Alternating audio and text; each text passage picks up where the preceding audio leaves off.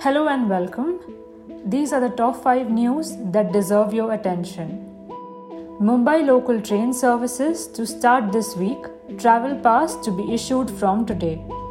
Travelers are to carry all 3 documents: monthly pass, stamped vaccination certificate and photo ID while travelling.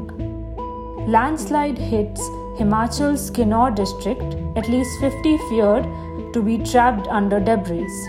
The accident took place 210 kilometers from the state capital Shimla and 60 kilometers from the district headquarters Rekongpyo on National Highway 5. Parliament gives nod to the OBC amendment bill to restore power of the state.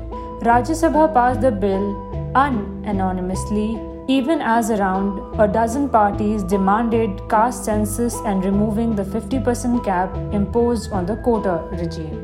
Delhi government launches faceless RTO office services, learners' driving license to be made online. Over 18,000 NGOs get 49,000 crore in foreign funding in 3 years.